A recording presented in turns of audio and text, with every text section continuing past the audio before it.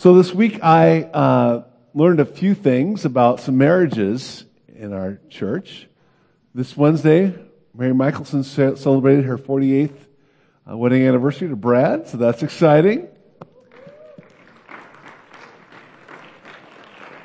And then Dale and Jackie Needfeld have been married for 50 years this March, and today are up at Camp Victory celebrating with their families. So that's exciting and great milestone to see God's faithfulness in marriage. Well, how many of you have played on a sports team of some sort? And so, have you ever noticed how coaches kind of tell you the same thing over and over and over and over again? Move your feet. Watch the ball. Keep your body between you and the goal. They keep kind of telling you the same thing. Keep your head up. Keep your head on a swivel. You ever experienced that? Or maybe all of us are children of parents, right? Have had our parents kind of tell us the same thing over and over again, right? Hey, be sure to put your dishes in the dishwasher. Say thank you and please. Look both ways before you cross the street. Don't talk to strangers. Anyone ever experienced that? Am I the only one? Or how about many of you have been in church and heard pastors say a lot of the same thing over and over again. You need to put your faith in Christ. You need to depend upon Him. Trust Him. You cannot do it yourself, but God can do it in it and through you. I said to the Lord, you are my Lord, and apart from you, I have no good thing. Over and over and over. Why? Why do they repeat themselves? Why do they say the same thing? Has senility set in? Are you not listening? Is it that perhaps they lack creativity? Maybe they're not seeing the results they desire. No, the reason is they want to download, impart something important into you that you will never forget it.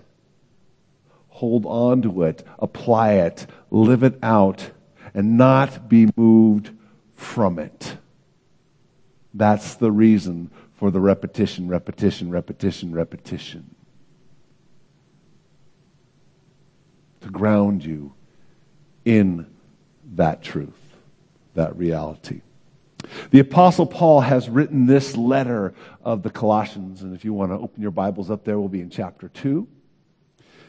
To this young church in Colossae, a church he has never met in person, never met in the flesh, but it was planted by one of his protégés, by a man named Epaphras. And Paul, as an apostle, sent one of Jesus Christ, of his gospel and his good news, he is seeking through this letter to ground them in Christ and His good news that he told, as we looked at last week, was once, at one time, a mystery and now made known. Known to them who were once outside of the people of God, now part of that people of God. And it's in this letter he will repeat much of what he said in the first chapter in the second, to ground them in Christ. Why? Because there are some that are trying to move them from that faith, from that hope. And he wants them to be grounded, rooted, stable, and built up in Christ. So when that comes, they can stand. So let me pray, and then we'll dig into Paul's repetition. So Lord, you're good. You're good in Jesus Christ. And we thank you for Him. And we pray, Lord, that you will open the eyes of our heart to this, your word today. and help us to be rooted and grounded, maybe in things we've heard over and over again, and yet we need to be reminded so that we will not be moved from them. Because, Lord Jesus, in you is life, and it comes from no other source. So, again, Lord, be glorified in the preaching of your word. Open the eyes of our heart that we might receive what you have for us. In Jesus' name I pray. Amen. So, Colossians chapter 2, verses 1 through 8. I want you to know how hard I'm contending for you, and for those in Laodicea, and for all those who have not met me personally. My goal is that they may be encouraged in heart and united in love, so that they may have the full riches of complete understanding, in order that they may know the mystery of God, namely Christ, in whom are hidden all the treasures of wisdom and knowledge. I tell you this so no one may deceive you by fine-sounding arguments. For though I am absent from you in body, I am present with you in spirit, and delight to see how disciplined you are and how firm your faith in Christ is. So then, just as you receive Christ Jesus as Lord, continue to live your lives in him, rooted and built up in him, strengthened in the faith as you were taught, and overflowing with thankfulness. And see to it that no one takes you captive through hollow and deceptive philosophy, which depends on human tradition and elemental spiritual forces of this world rather than Christ Jesus. The first thing that he wants to download into them is encouragement. Encouragement. And that starts out actually with himself. A personal investment in family that he's not met yet. He says, I want you to know how hard I'm contending for you and for those at Laodicea and for all those who have not met me personally. Paul is kind of repeating or reiterating what he said in chapter 1, verse 24. Now I rejoice in what I'm suffering for you and fill up in my flesh what is still lacking in regard to Christ's afflictions for the sake of his body, which is the church.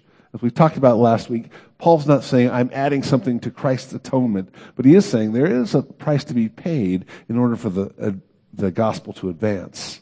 But here he's acknowledging to his readers, we have never met. We've never met in the flesh. And he's wanting to make this known to the church here in Colossae. He also includes the church in Laodicea, which is about 12 miles north. We meet them in Revelation chapter 3.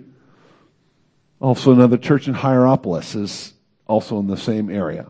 But he says, I'm contending for you. I'm contending for you. I'm agonizing, literally is what the word comes from, what the word is in the Greek. Now, how's he doing that? First of all, in prayer. He is on his knees for them, contending for them. And I know that sounds like the Christian spiritual answer, but it is significant spiritual warfare. Contending for a church where Satan is trying to derail them. He's also in sending them in the urgency of this letter saying, I care about you. I'm concerned about you. I want to reinforce your faith in Christ through this letter. And I'm fighting on my knees for you. Because we're family.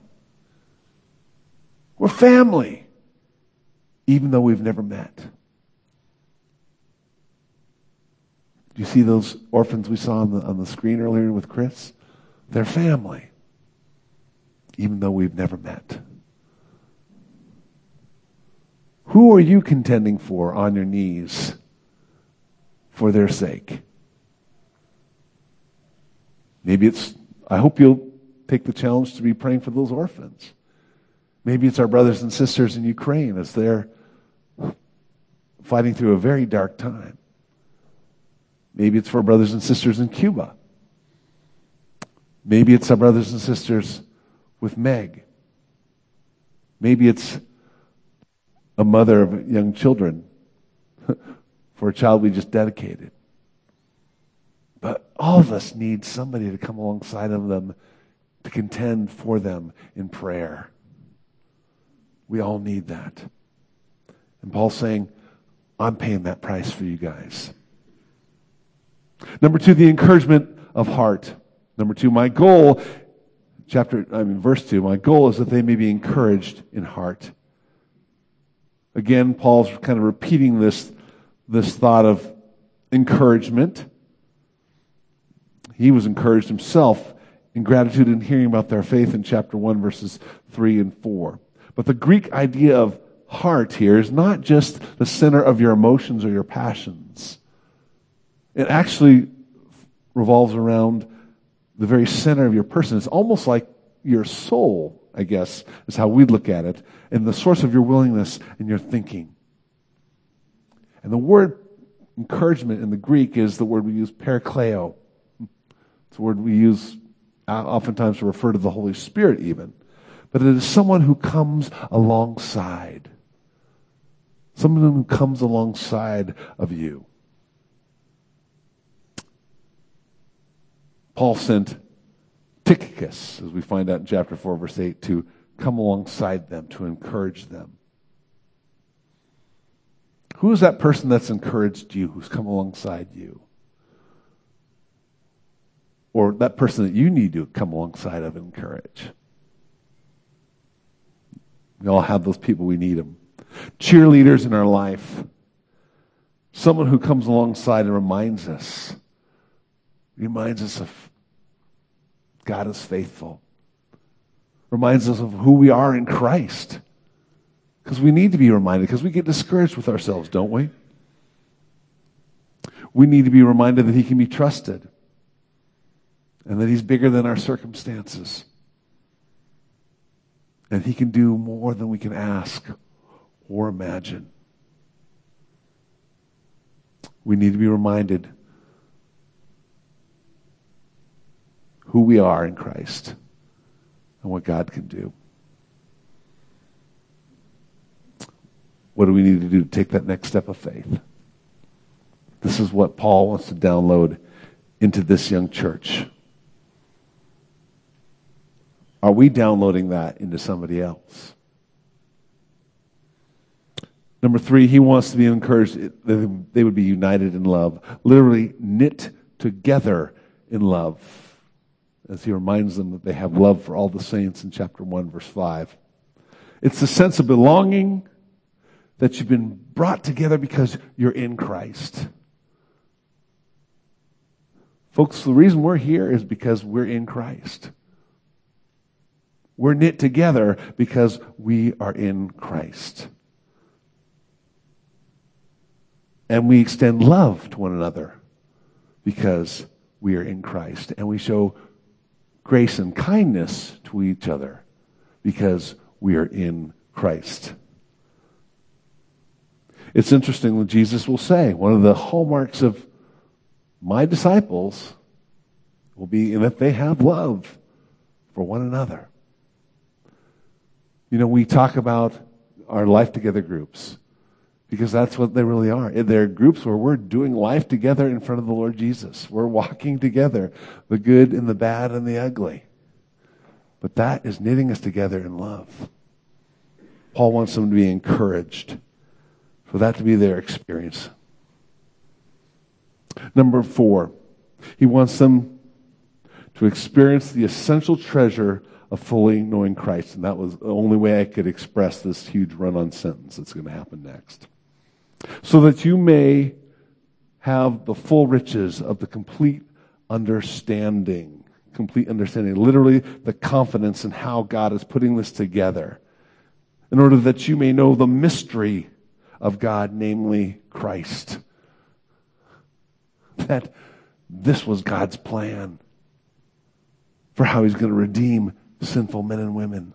This is God's plan for how He's going to redeem broken humanity. This is God's plan for how he's going to make himself known.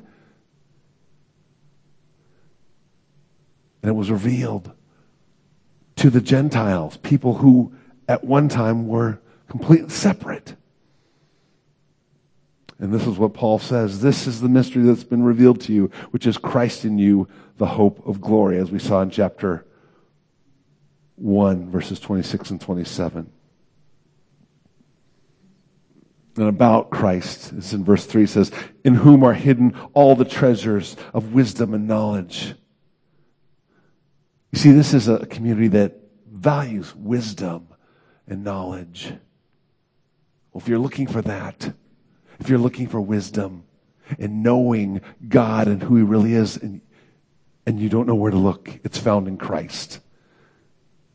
He is the image of the invisible God. Chapter 1, verse 15, in whom the fullness of deity dwells. Chapter 1, verse 19. And so this is an answer to Paul's prayer in chapter 1, verse 9, that we continue to ask God to fill you with the knowledge of his will through all the wisdom and understanding that the Spirit gives as we're in Christ. I want you to know him. I want you to experience all the wisdom and knowledge of knowing him fully, knowing the treasure that he is as Christ has been revealed to you. Because, you see, there are people who are saying, that Jesus thing is not so important. It's good, but it's not as essential as you think. Oh, yes, it is. And this is the reason for his repetition.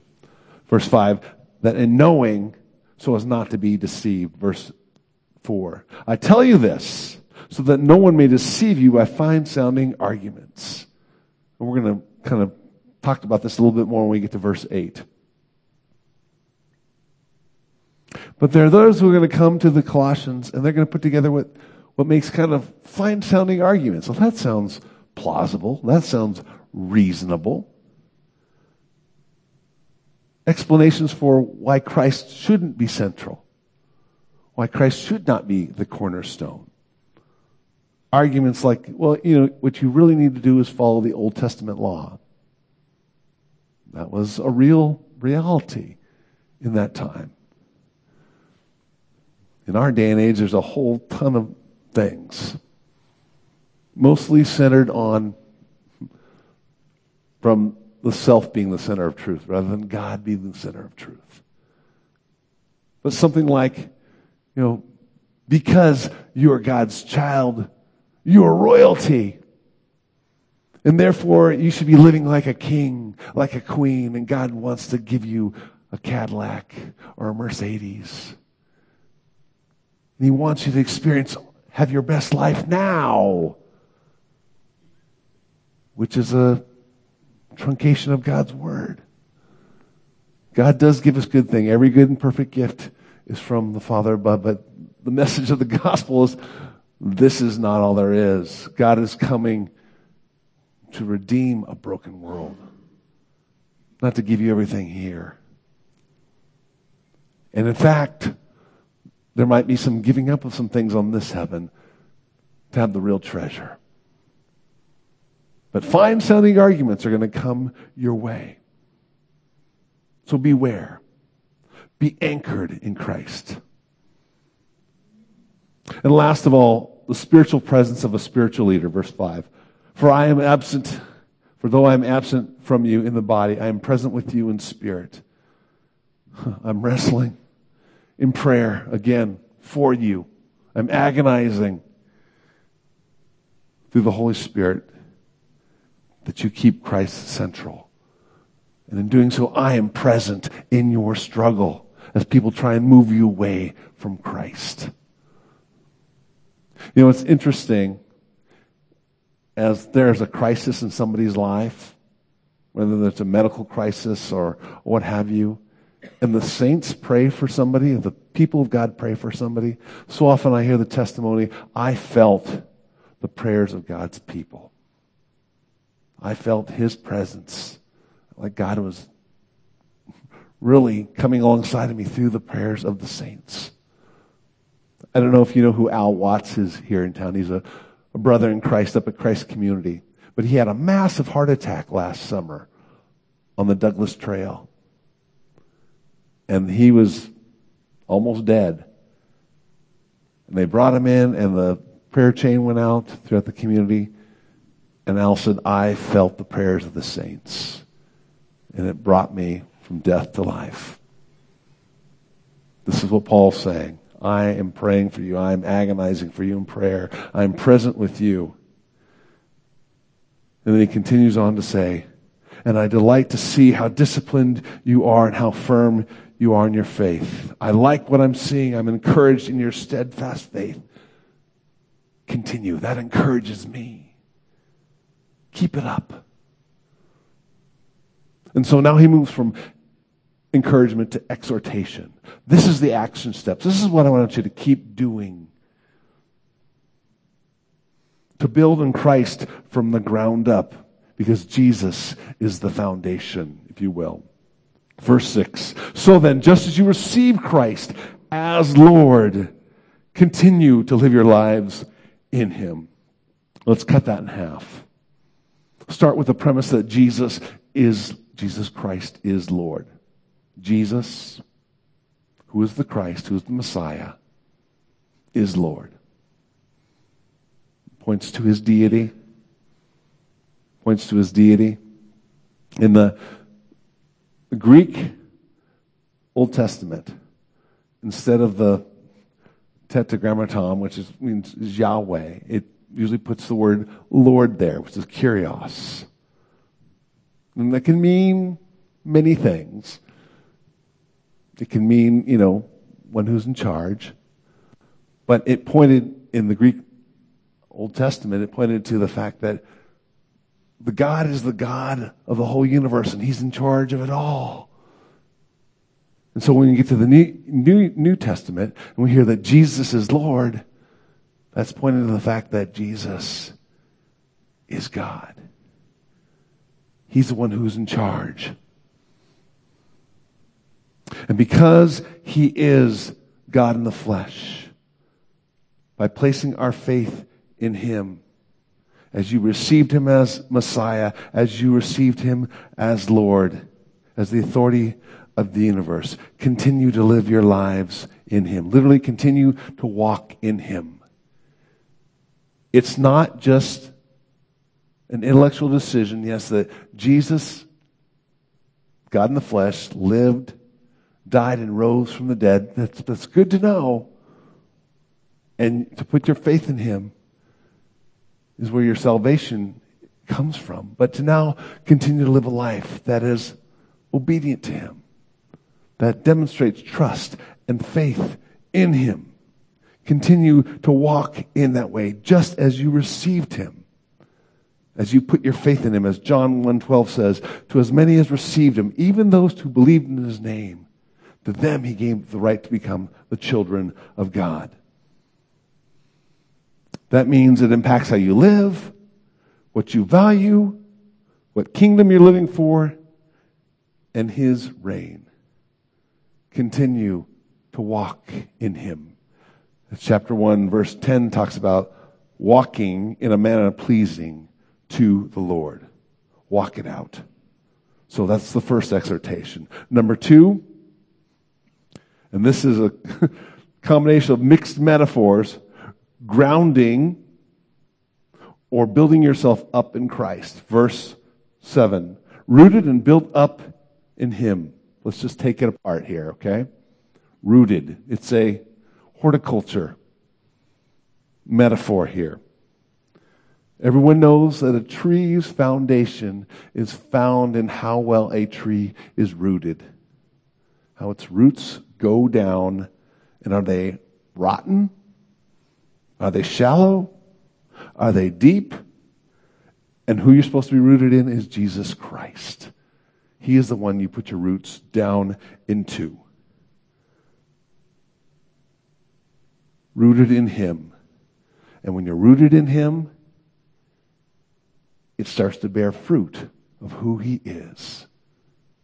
It's very similar to what Jesus was trying to communicate in John 15:5. I am the vine, you are the branches. He who remains in me will bear much fruit. Apart from me, you can do nothing. If you're not rooted in him, you're not going to bear fruit for him. So we move from a horticulture to a building metaphor, being built up in him.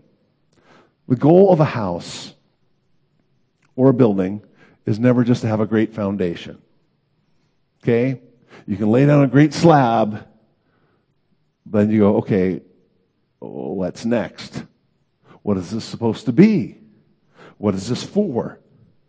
It's the purpose for which it is built. In this case, it's to reflect the Lord Jesus Christ in his kingdom and to be built up in him.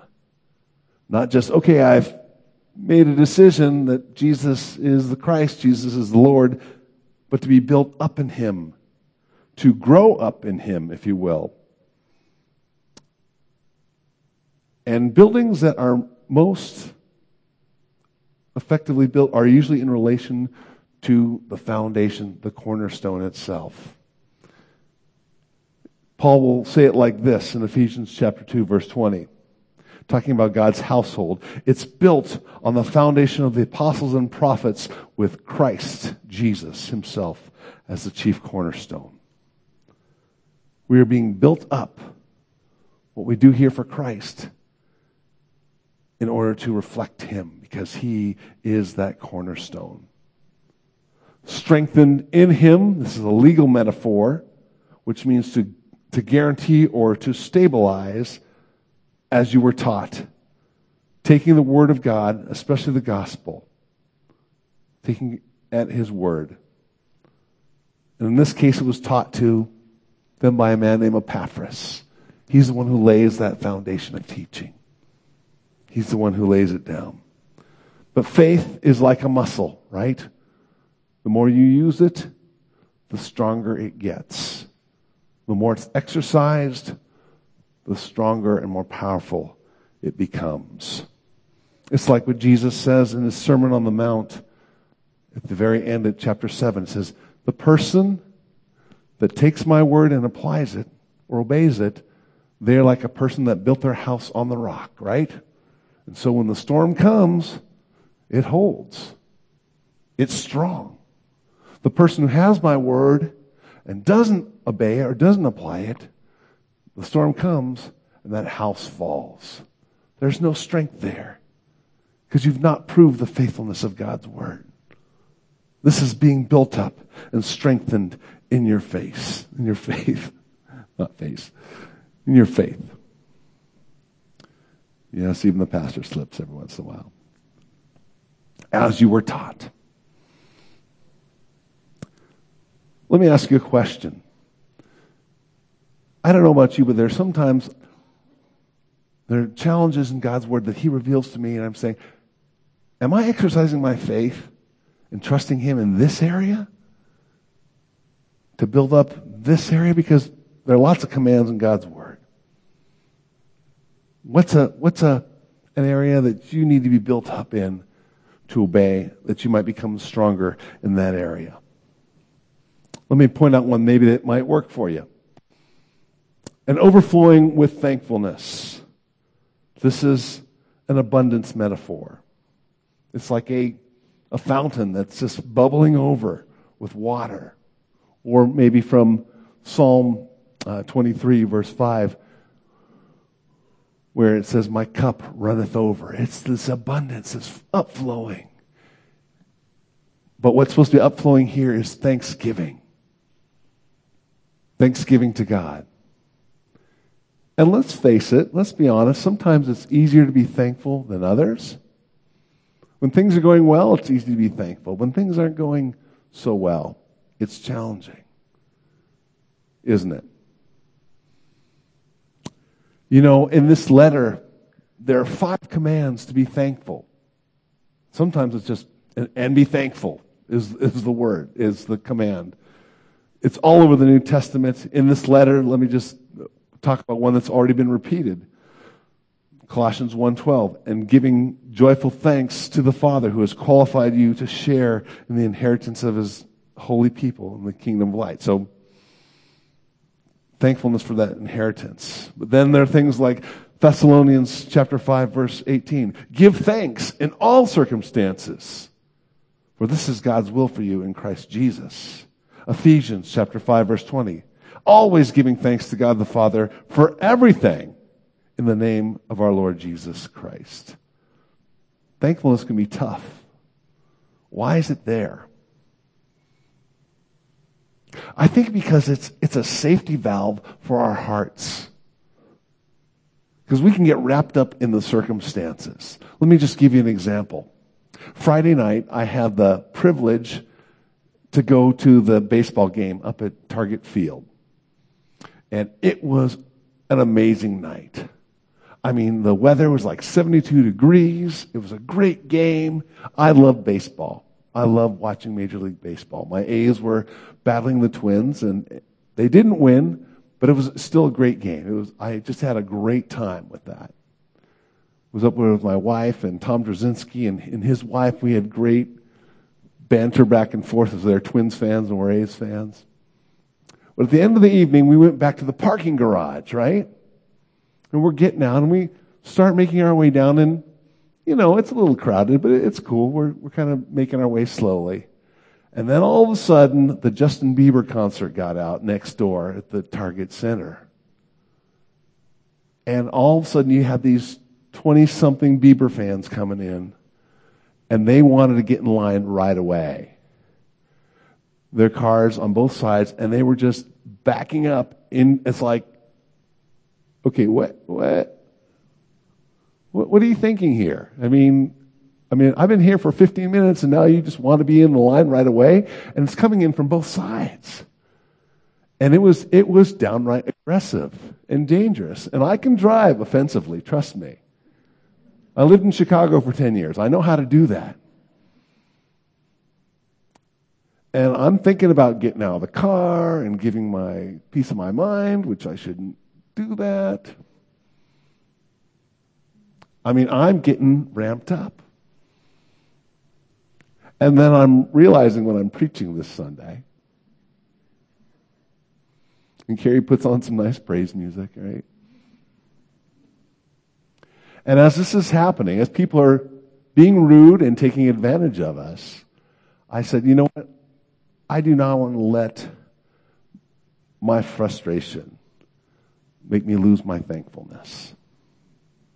Thankfulness for a great evening that was really grace to me in many ways. Somebody gave me the tickets. And the grace I have in Christ. Wouldn't that have been pathetic if I was just a grumpy old man shaking my fist at these young Bieber fans, right?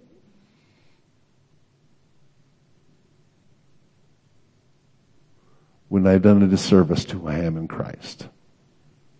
But I had to choose to be thankful. Lord, thank you. Thank you that I can enjoy this great evening with friends. Thank you that I could be with my wife. Thank you that I had the opportunity to be here. And thank you that I'm in Christ. If this is the worst thing I have to go through in life, I'm in great shape. And I had to turn my heart to thankfulness. You see, thankfulness is the spiritual pressure release valve that brings us back to spiritual equilibrium. When circumstances are causing us to cower in fear, or whether we're angry in resentment or in deep discouragement, or I just feel blah because of the everyday. It's a reminder that God is good, and all that we have, every good thing we have is from Him, and He has us. He is for us. He is with us. And He can handle whatever's coming our way. And to be thankful in those moments. And sometimes, actually, God even uses those things to make us more like Jesus. But being overflowing with thankfulness is a good thing for us to all learn to employ. Even though it's hard. Even though it means, Jesus, you got to do this in me because I can't do it myself, not my flesh. So he exhorts them in these things to continue to walk in him, to be rooted in him, to be built up in him, be strengthened in faith in him, and overflowing with thankfulness in him. All these things that he's encouraged them to do, all these things he's exhorted them to do, all these things that he's repeated to them, it's a warning. It's to get them ready for a warning against empty spirituality. Against, I'm going to just read verse 4. I tell you this so that no one may deceive you from fine-sounding arguments. And then verse 8. See to it that no one takes you captive through hollow and deceptive philosophy, which depends on human tradition and the elemental spiritual forces of this world rather than Christ. Now, the text doesn't really fully tell us what they were battling, what was coming their way, this false teaching. Some think it was Greek elementalism, worshiping the gods through worshiping the elements of the earth. Something was Judaizing mysticism, and there might be a case to be made for that in verses 16 through 19 in chapter 2. But let's just break it down. Hollow and deceptive philosophy. You know what's interesting is oftentimes when you talk with people coming from these backgrounds, they'll oftentimes, kind of give you a nod about your faith in Jesus. Yeah, that's good.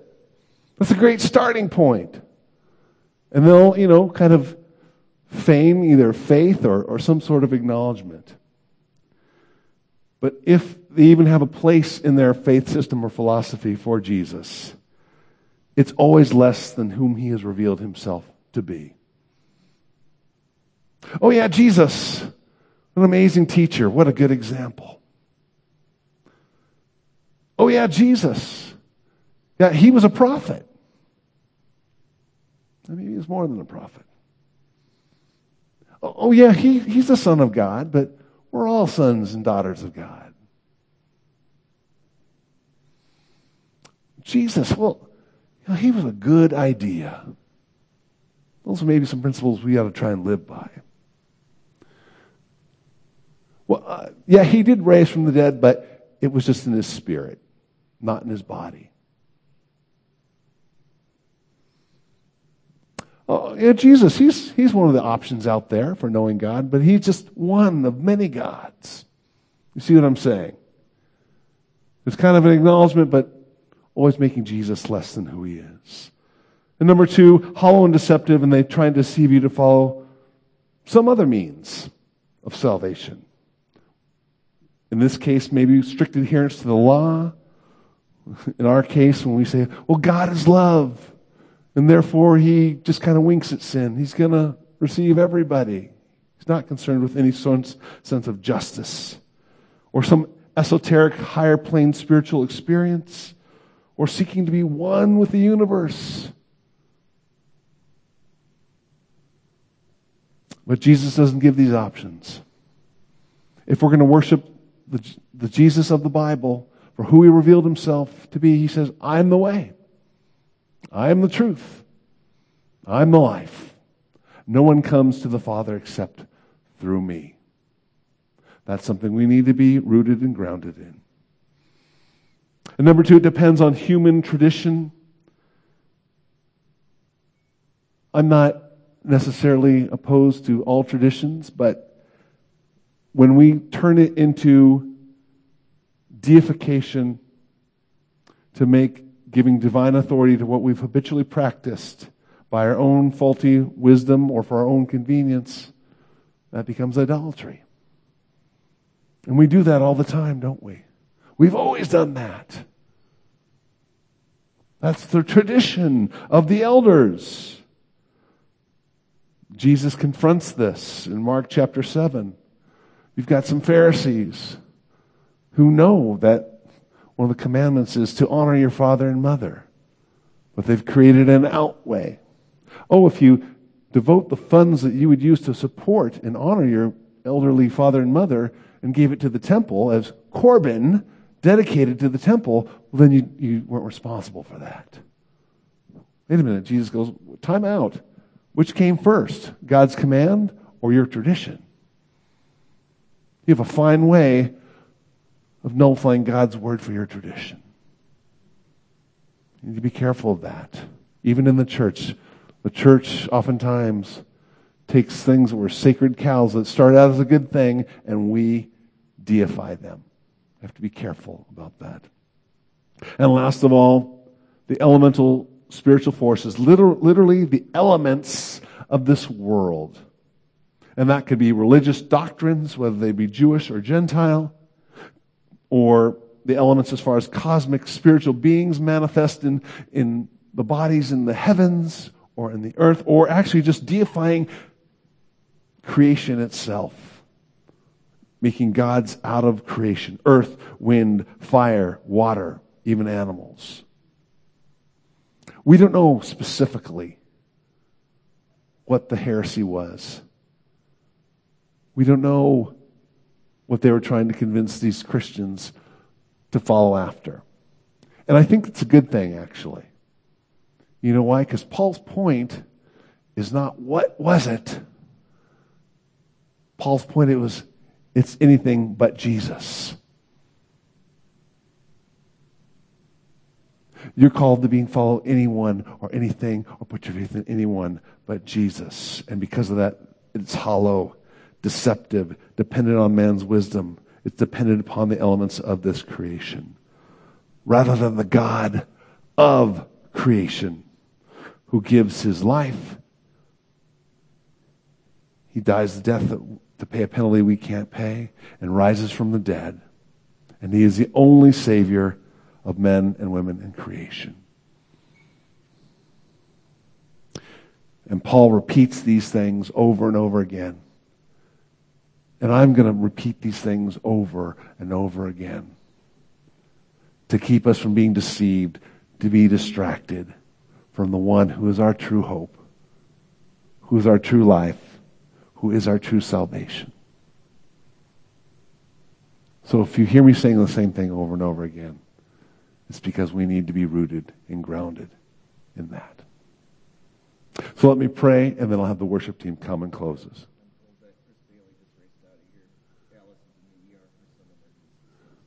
Okay, thank you.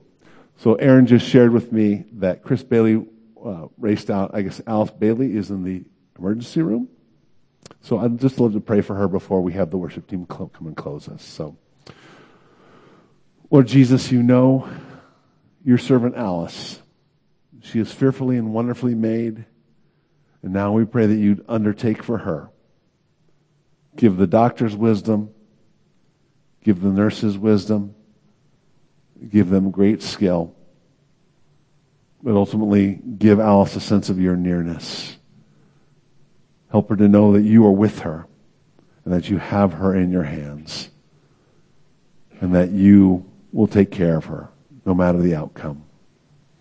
I pray for Chris and his family as they seek to come alongside of Alice, and they will honor her as his stepmother and give glory to you. But we just lift up our sister, and we pray that you will heal her of what's going on in her body. Lord Jesus, in your precious name I pray these things. Amen.